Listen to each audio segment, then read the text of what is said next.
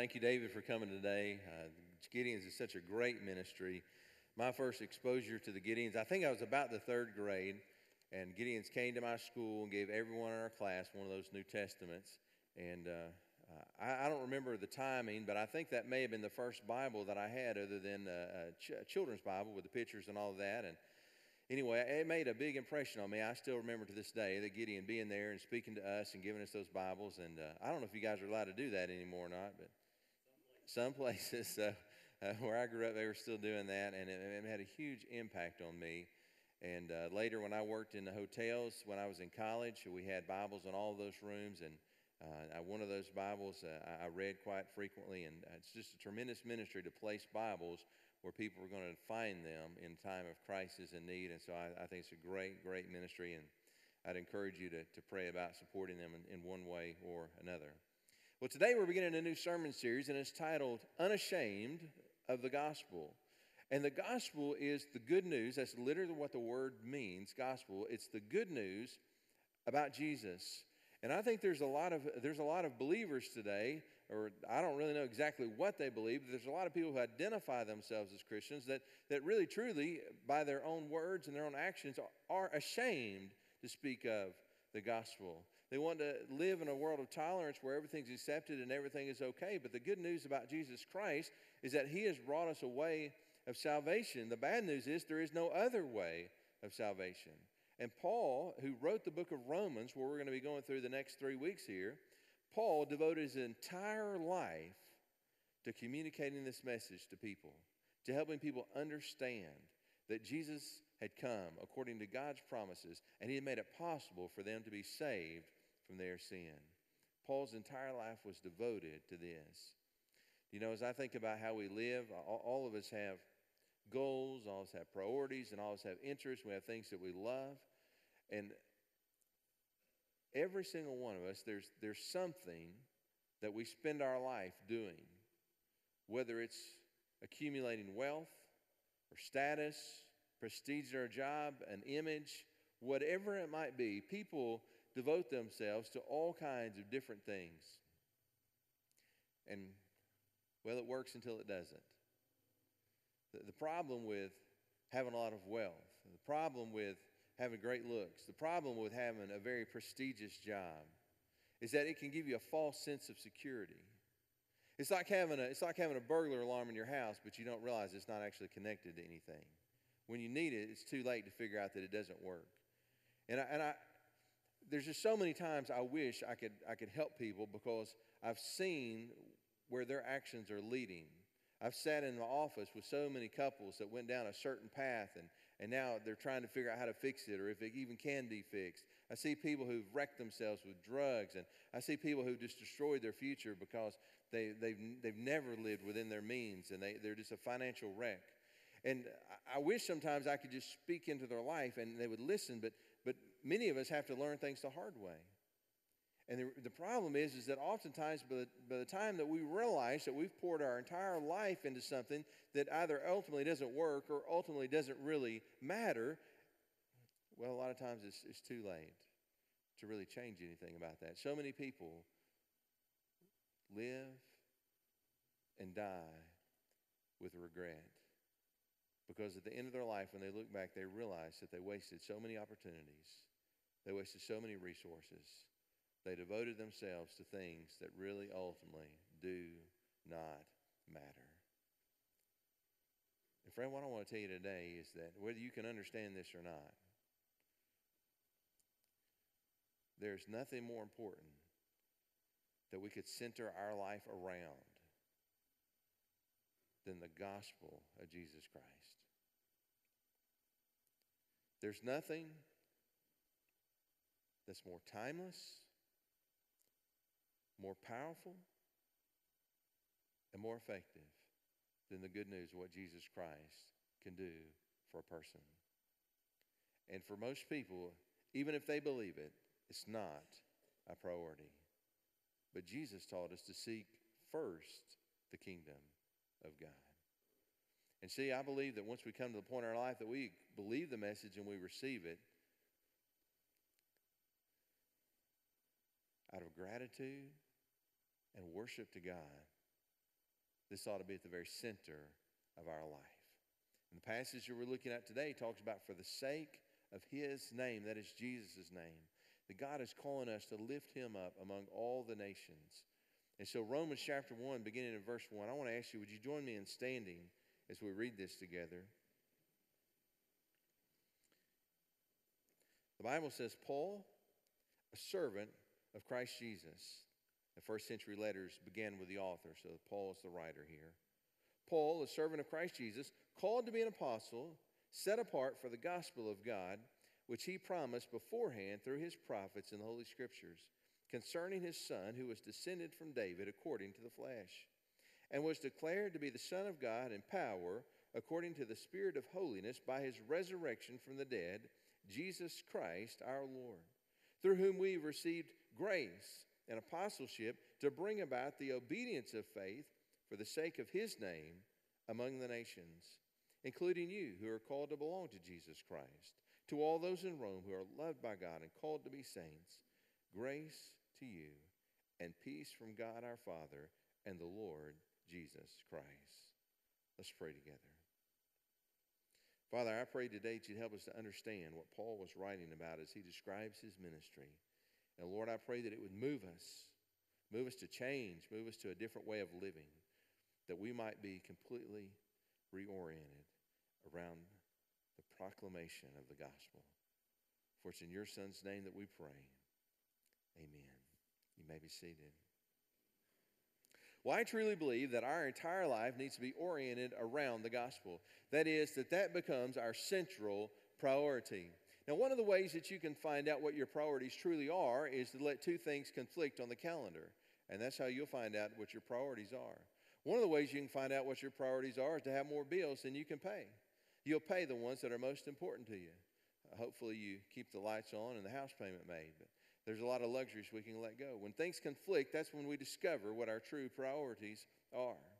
And I believe that there comes time in our life when we have to make a choice between doing more in our career, playing more sports, having more leisure, having more extra money. We got to make a choice between all these different things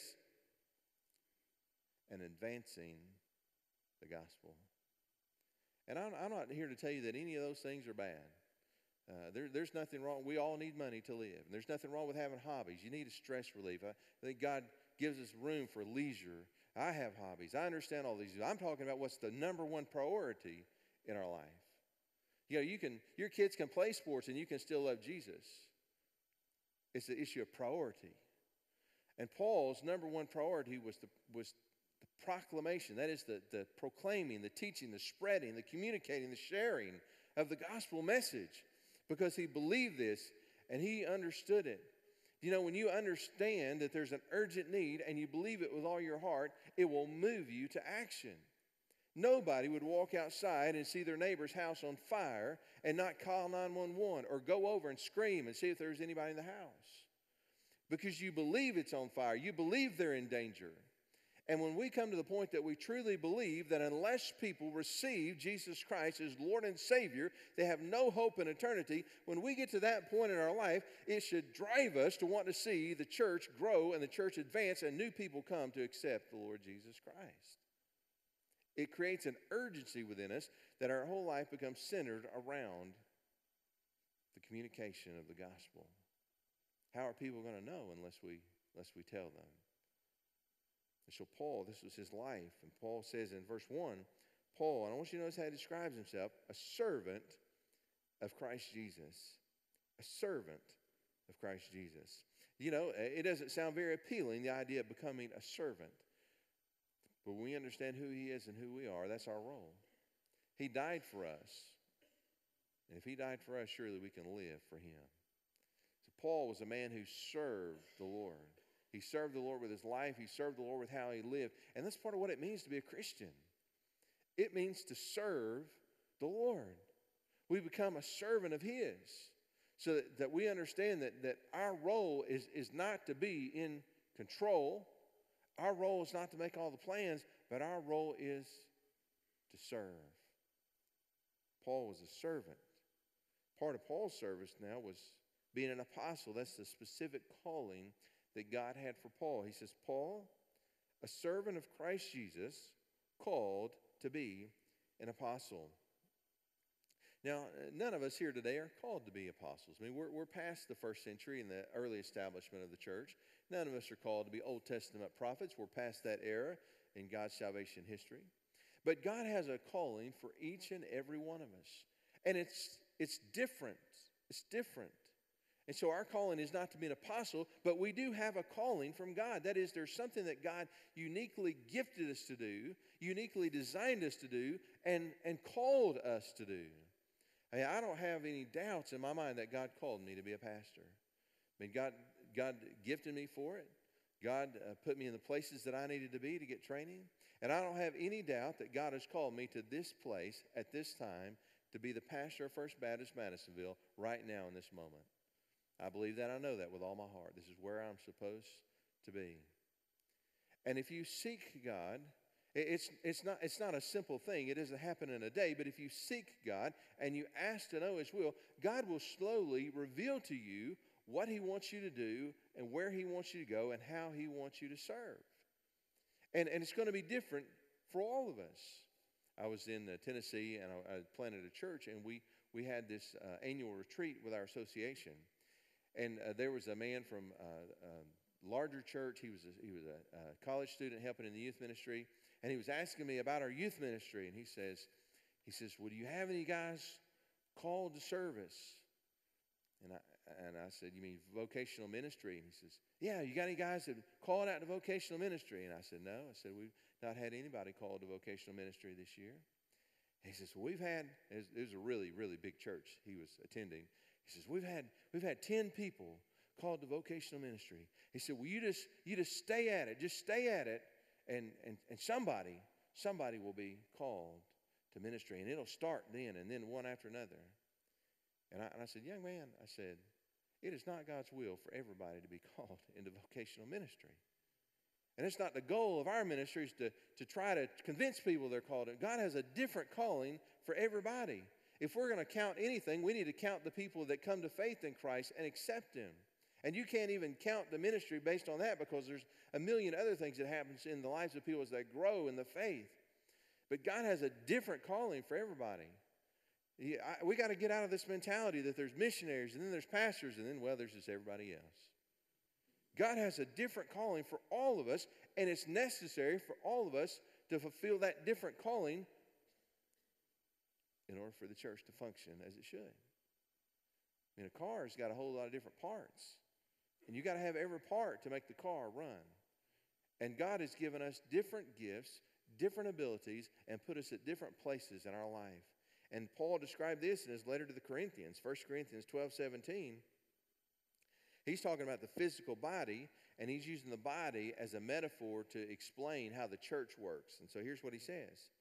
If the whole body were an eye, where would be the sense of hearing? If the whole body were an ear, where would be the sense of smell? But as it is, God arranged the members in the body, each one of them as He chose. If all were a single member, where would the body be? As it is, there are many parts, yet one body.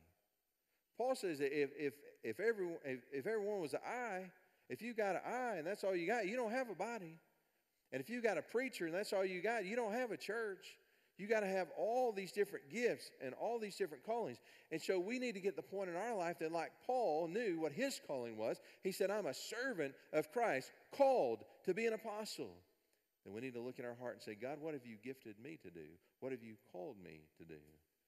And I believe that if you seek, you'll find.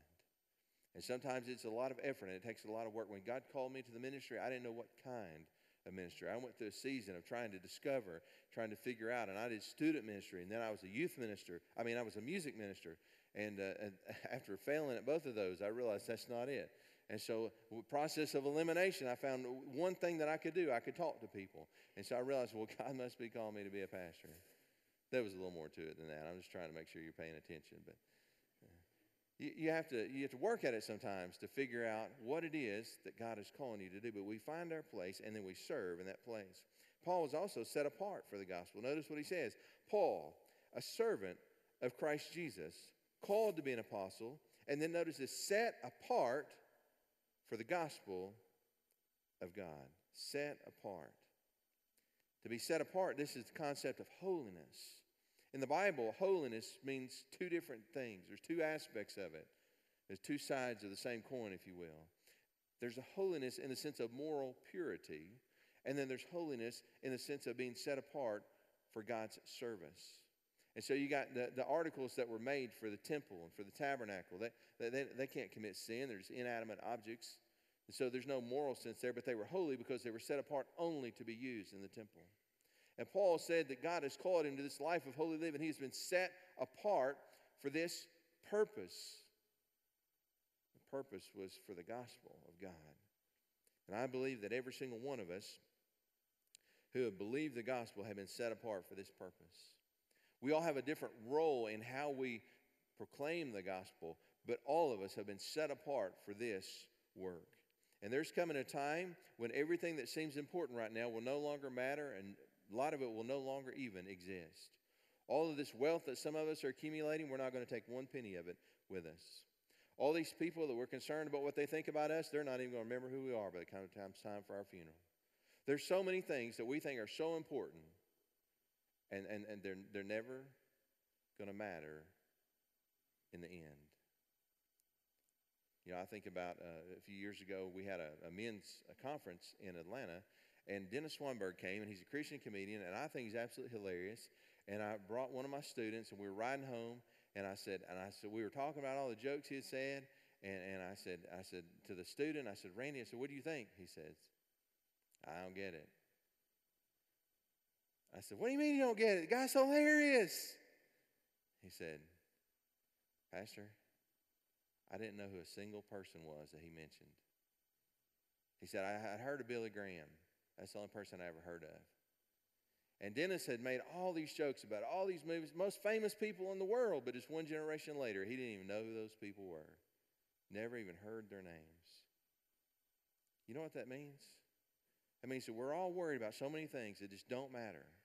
But when we set ourselves apart for the gospel, there'll never be a time that the gospel doesn't matter. There'll never be a time when the gospel can't change people's lives. This is the most important thing in all of eternity. And Paul said he was set apart for this service. He was set apart for the service of the gospel. Peter, 1 Peter, this is what he wrote about the gospel. He explained it this way. He said, knowing that you are ransomed from the futile ways inherited from your forefathers, not with perishable things such as silver or gold, but with the precious blood of Christ, like that of a lamb without blemish or spot. And then I skip down to verse 25, and it says, and this word is the good news that was preached to you. The good news is that Jesus has died for us so that we can be saved. The good news is that he came and lived a sinless life, the thing that we could not do, and he died in our place. John 3:16 encapsulates it this way. It says, for God so loved the world that he gave his only Son, that whoever believes in him should not perish, but have eternal life. And friend, God has set us apart as witnesses to this. One of the last things Jesus said on earth, Acts 1:8, listen to what he said to his disciples. He said, but you will receive power when the Holy Spirit has come upon you. And you will be my witnesses in Jerusalem and in Judea and Samaria and to the end of the earth. He said, you will be my witnesses. God has set us apart for this purpose, to help other people understand and hear the message. Not all of them will receive it. If only it were that simple that we could just say the message and they would receive it. They'll not all receive it, but it's our job to make sure that they all hear it. Now, that's why we broadcast on radio and television. That's why guys from our church go to the jail. That's why Tyler goes all over the community handing out tracts. That's why we have Vacation Bible School. That's why we do all the things that we do to try to pass the message of the gospel along to another generation, along to others who have not yet heard. And God has called us to this, and he has set us apart for this. And it needs to be the number one priority in our life. You see, when we commit ourselves to the gospel, we're joining something that's older than time. The Bible says in verses 1 and 2, Paul, a servant of Christ Jesus, called to be an apostle, set apart for the gospel of God. But listen to this, what he says about the gospel. He says, which he promised beforehand through his prophets in the Holy Scriptures. Which he promised beforehand through his prophets. Jesus didn't just come along and all of a sudden have an accident with the Jews and the Romans. He's not a victim. There was never a time like toward the end of Israel's history that God got together with the Son and the Spirit and said, well, that didn't work. What are we going to do now? Let's plan B. Let's send Jesus. This was the plan from the very beginning. And when we think about joining the gospel, the good news, when we think about orienting our life around sharing this information, we're a part of something that is older than time. Most things come and go. I don't know if you've studied much history and know a lot about some of the great empires of the world, and the Roman Empire. What an incredible influence they had. It's hard to even calculate the wealth, the power in their heyday. Yet today, they're just a history lesson. Just one more list along those empires, the Medes, the Persians, Greeks. In the United States, as much as we might love this country, well, if you want to put that in perspective, you get a map. Get a timeline that goes back through the history of the Bible, and you'll see that one of my members in Atlanta had one unfolded, and it laid out all the empires of the world and lined them up with the biblical history. And down at the very end, there was a little spot about this big on the edge, and that was for the 200 years that America has existed. We've not been around very long, but the gospel has been around since before the beginning of time. And when you commit yourself to the gospel, you're committing yourself to something that is older than time itself. Paul said that this was promised beforehand through his prophets in the Holy Scriptures. You know, one of the reasons that God tells us ahead of time what he's going to do is so that we can believe when he does it. Jesus said this to his disciples in John 14:28. He said, "You've heard me say to you, I am going away, and I will come to you. If you loved me, you would have rejoiced because I am going to the Father, for the Father is greater than I." And verse 29, listen to what he says about why he told them this. He says, "And now I have told you before it takes place, so that when it takes place, you may believe." Jesus said, "I'm telling you what I'm going to do, so that when I do it, you'll know." And so God revealed beforehand through the prophets. We go back and we read Isaiah, and I think about Isaiah 53 that describes the crucifixion in such detail. It's like reading a gospel account after the fact. God foretold what he was going to do so that you and I could have faith and believe. And you say, "Pastor, do you really believe that Jesus is going to come again?" I do, with all my heart. I look back through history, and God's done everything else he ever said he would ever do. So why would I ever doubt that he's going to continue to keep his promise? This gospel was proclaimed beforehand so that we might know and so that we might believe. Peter described it this way. He says about Jesus, "He was foreknown before the foundation of the world, but was made manifest in the last times for the sake of you, who through him are believers in God, who raised him from the dead, so that your faith and hope are in God." So this is the message that we need to reorient our entire life around. And Jesus, the thing that we learned from Paul is that Jesus must become the Lord of our life. We love to talk about Jesus being our Savior, but he must also be our Lord. That is, he directs and guides our life. Listen to verses 3 through 4, what Paul wrote. He said, "Concerning his Son, who descended from David according to the flesh, and was declared to be the Son of God in power, according to the Spirit of holiness, by his resurrection from the dead, Jesus Christ, our Lord." Our Lord. Do you know that Jesus is fully man?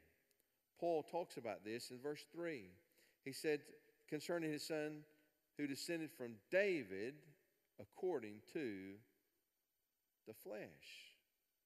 Galatians 4:4. Listen to what the Bible says about Jesus there. When the fullness of time had come, God sent forth his Son, born of a woman. Matthew 1:18. Matthew describes the birth of Jesus. He says, now the birth of Jesus Christ took place in this way. When his mother Mary had been betrothed to Joseph, before they came together, she was found to be with child from the Holy Spirit. And so the Bible tells us that Jesus was born of a woman. He didn't have an earthly father, but he had an earthly mother. He is fully man. And not only is Jesus fully man, but he came as an heir of the promise of David. Notice what he said. Paul said, who descended from David according to the flesh. The reason that's so significant is because God made a promise to King David, and he kept it through Jesus. 2 Samuel 7:12 through 13 tells us about this promise. He says, when your days are fulfilled and you lie down with your fathers, he's talking to David now, I will raise up your offspring after you, who shall come from your body, and I will establish his kingdom. He shall build a house for my name, and I will establish the throne of his kingdom forever. And Jesus came and established his kingdom forever. But he's not only fully man, he's also fully God. And so Paul would say in verse 4, and was declared to be the Son of God in power, according to the Spirit of holiness, by his resurrection from the dead, Jesus our Lord. If there was any doubts about who Jesus was when he rose from the dead, it erased all doubts in the minds of those that would accept it and believe it. It's because Jesus has rose from the dead that we know. This was the Holy Spirit's testimony to his deity, that God raised him from the dead. The Bible tells us about Thomas. You know, the disciples, Thomas was a cynic. He doubted. And so he wasn't there when Jesus appeared to some of the disciples. And Thomas says, I'm just not going to believe it. He says, I'm not going to believe it until I can see the scars. And I want to take my hand and stick it in his side where they thrust that spear in him. Now, I don't think Thomas really meant that. What he was telling them was that he just did not believe there was any possible way that Jesus had risen from the dead. He did not believe. But the Bible tells us in John 20, verse 26, it says 8 days later, that is 8 days after Thomas had heard from the disciples that they'd seen Jesus. 8 days later, his disciples were inside again, and Thomas was with them. Although the doors were locked, Jesus came and stood among them and said, peace be with you. Then he said to Thomas, put your finger here and see my hands, and put out your hand and place it in my side. Do not disbelieve, but believe. Oh, the Lord knew everything that Thomas had said because he's fully God. He's all-knowing. And listen how Thomas responded to him. And Thomas answered him, my Lord and my God. When we begin to understand that Jesus is not just fully man, but he's also fully God, and the Holy Spirit, the Bible says, declared this with power when he raised him from the dead, then when we understand that and believe that, there's no other place for Jesus in our life except as Lord. And that's why Thomas, when he understood this, he responded, he said, my Lord and my God. Verse 29, listen to what Jesus said to Thomas. Jesus said to him, have you believed because you've seen me? Now listen to this. This is about you and me. Blessed are those who have not seen and yet have believed. That's us. It's us. I didn't get to stick my hand in his side, and I don't want to either. I believe. And Jesus said, blessed are those who have not seen and yet have believed. And so we live for the sake of his name. Listen to verses 5 through 7, what it says here. Through whom we have received grace and apostleship to bring about the obedience of faith for the sake of his name among all the nations, including you who are called to belong to Jesus Christ. You see, our mission in life, our mission is life change. That's the ultimate mission of the gospel, is to see somebody come to obedience to the faith. That is, they totally reorient their way of living around hearing from God and obeying Him. That's why Paul says to bring about the obedience of faith. We're not just asking people to raise their hand or to claim that they are with Jesus or to wear a cross or put a fish on their car.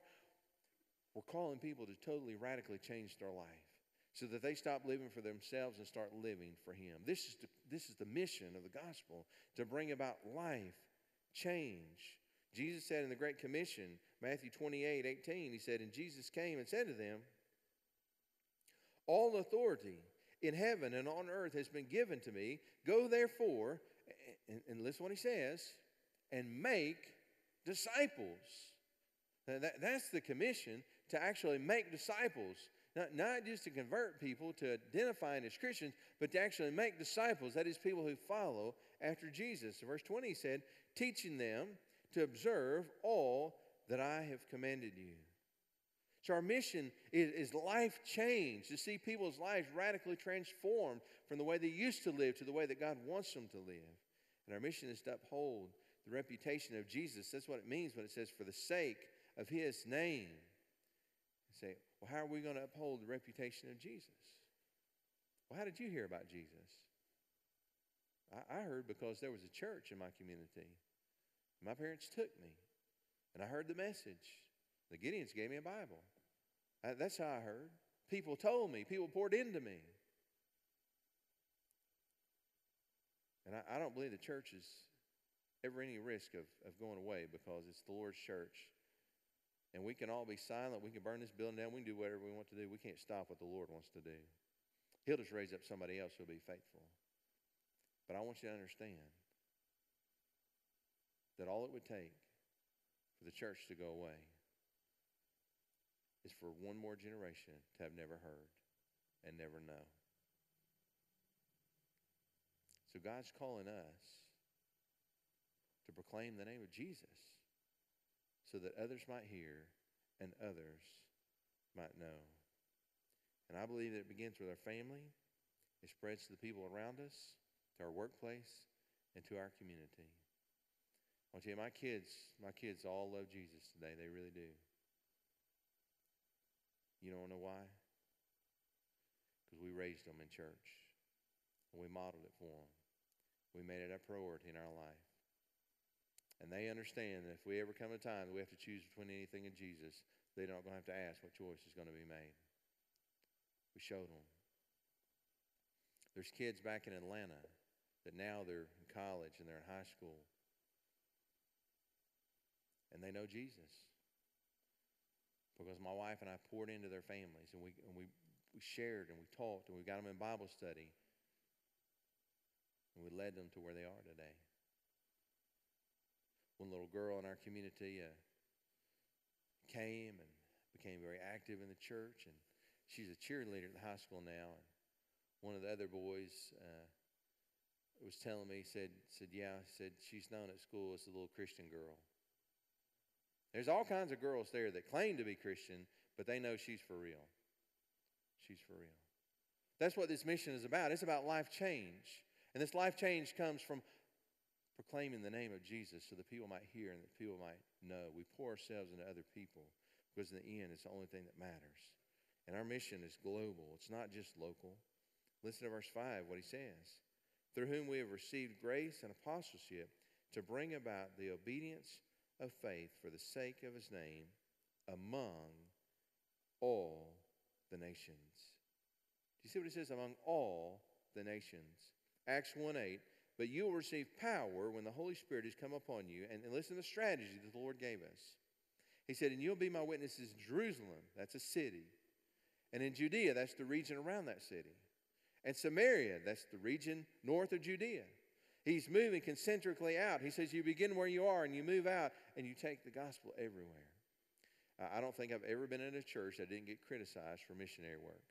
There's always somebody that says, Pastor, there's so many people in need right here. Why are we going to go on a mission trip?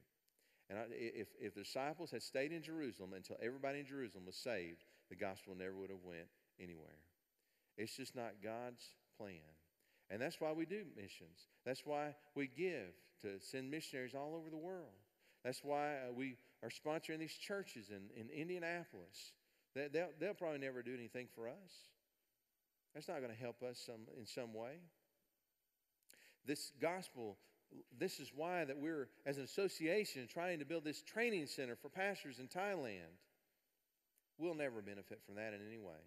Doesn't matter how much money we pour in, how many times we go, how much we get. Well, they're not coming over here to help us pastor. They're not going to send us money to fix the roof. It's never going to benefit us in any way. But you see, that's how lost people think. Lost people think, what's in it for me? What's in it for us? And when we reorient our life around the gospel, we need to come to the point in our life when we say, what's in it for Jesus? And when we understand that this mission is global, of helping people come to know the Lord Jesus Christ, then we can commit ourselves to finding our place in that and living out our calling, that we might be set apart, just like Paul was for the gospel, for the sake of his name. Let's pray together. Father, I thank you that you love us and that you've saved us. And Lord, I pray that you'd help us understand what you want us to do in the world. I don't want to waste any time in my life going through the motions or just pleasing people. So God, help us all to be devoted to the one thing that ultimately matters, the message about what your Son has done for us. For it's in Christ's name that we pray. Amen. You know, today we've been talking about what Christians are to do with this message. But maybe you're here today and you're not a believer. You see, here's the good news. The good news is that even though that every single one of us have sinned against God, God came. He came in the flesh. He lived a perfect life that none of us have done. The Bible says, for all have sinned and fall short of the glory of God. And I look out and I see faces I've never seen. I don't know your name. I don't know a thing about you. But I just know from reading the Bible that you've sinned just as I have. We all have the same problem. And there's only one solution. The only solution is to accept what Jesus Christ did for us on the cross. You see, when he died so that you could be saved. And right now this morning, if you'll make a decision to give your life to him and follow him, your life can be forever changed for all eternity. And so I want to ask you, if you've never made that decision before, when we begin to sing, would you just step out of your seat and meet me here at the front? I'd love to pray with you and help you come to that point in your faith. For those of us here today are believers, and I suspect that's most of us. Do you know what I've discovered throughout the years? You don't have to do anything to drift. If you've ever been out on a boat, all you got to do is pull up the anchor and you'll drift one way or another. And that's the same way in the Christian life. All we got to do is take our eyes off God's word. All we got to do is get distracted for just a little bit, become apathetic, and we'll just drift farther and farther away from what God has called us to do. If you can honestly say today that you're not in a place where you used to be spiritually, could I encourage you just to talk to the Lord? Ask him to help you repent and get to where he can use you as his vessel to see people come to faith in Christ. Maybe you're here today and you're not a member of this church, but you'd like to be.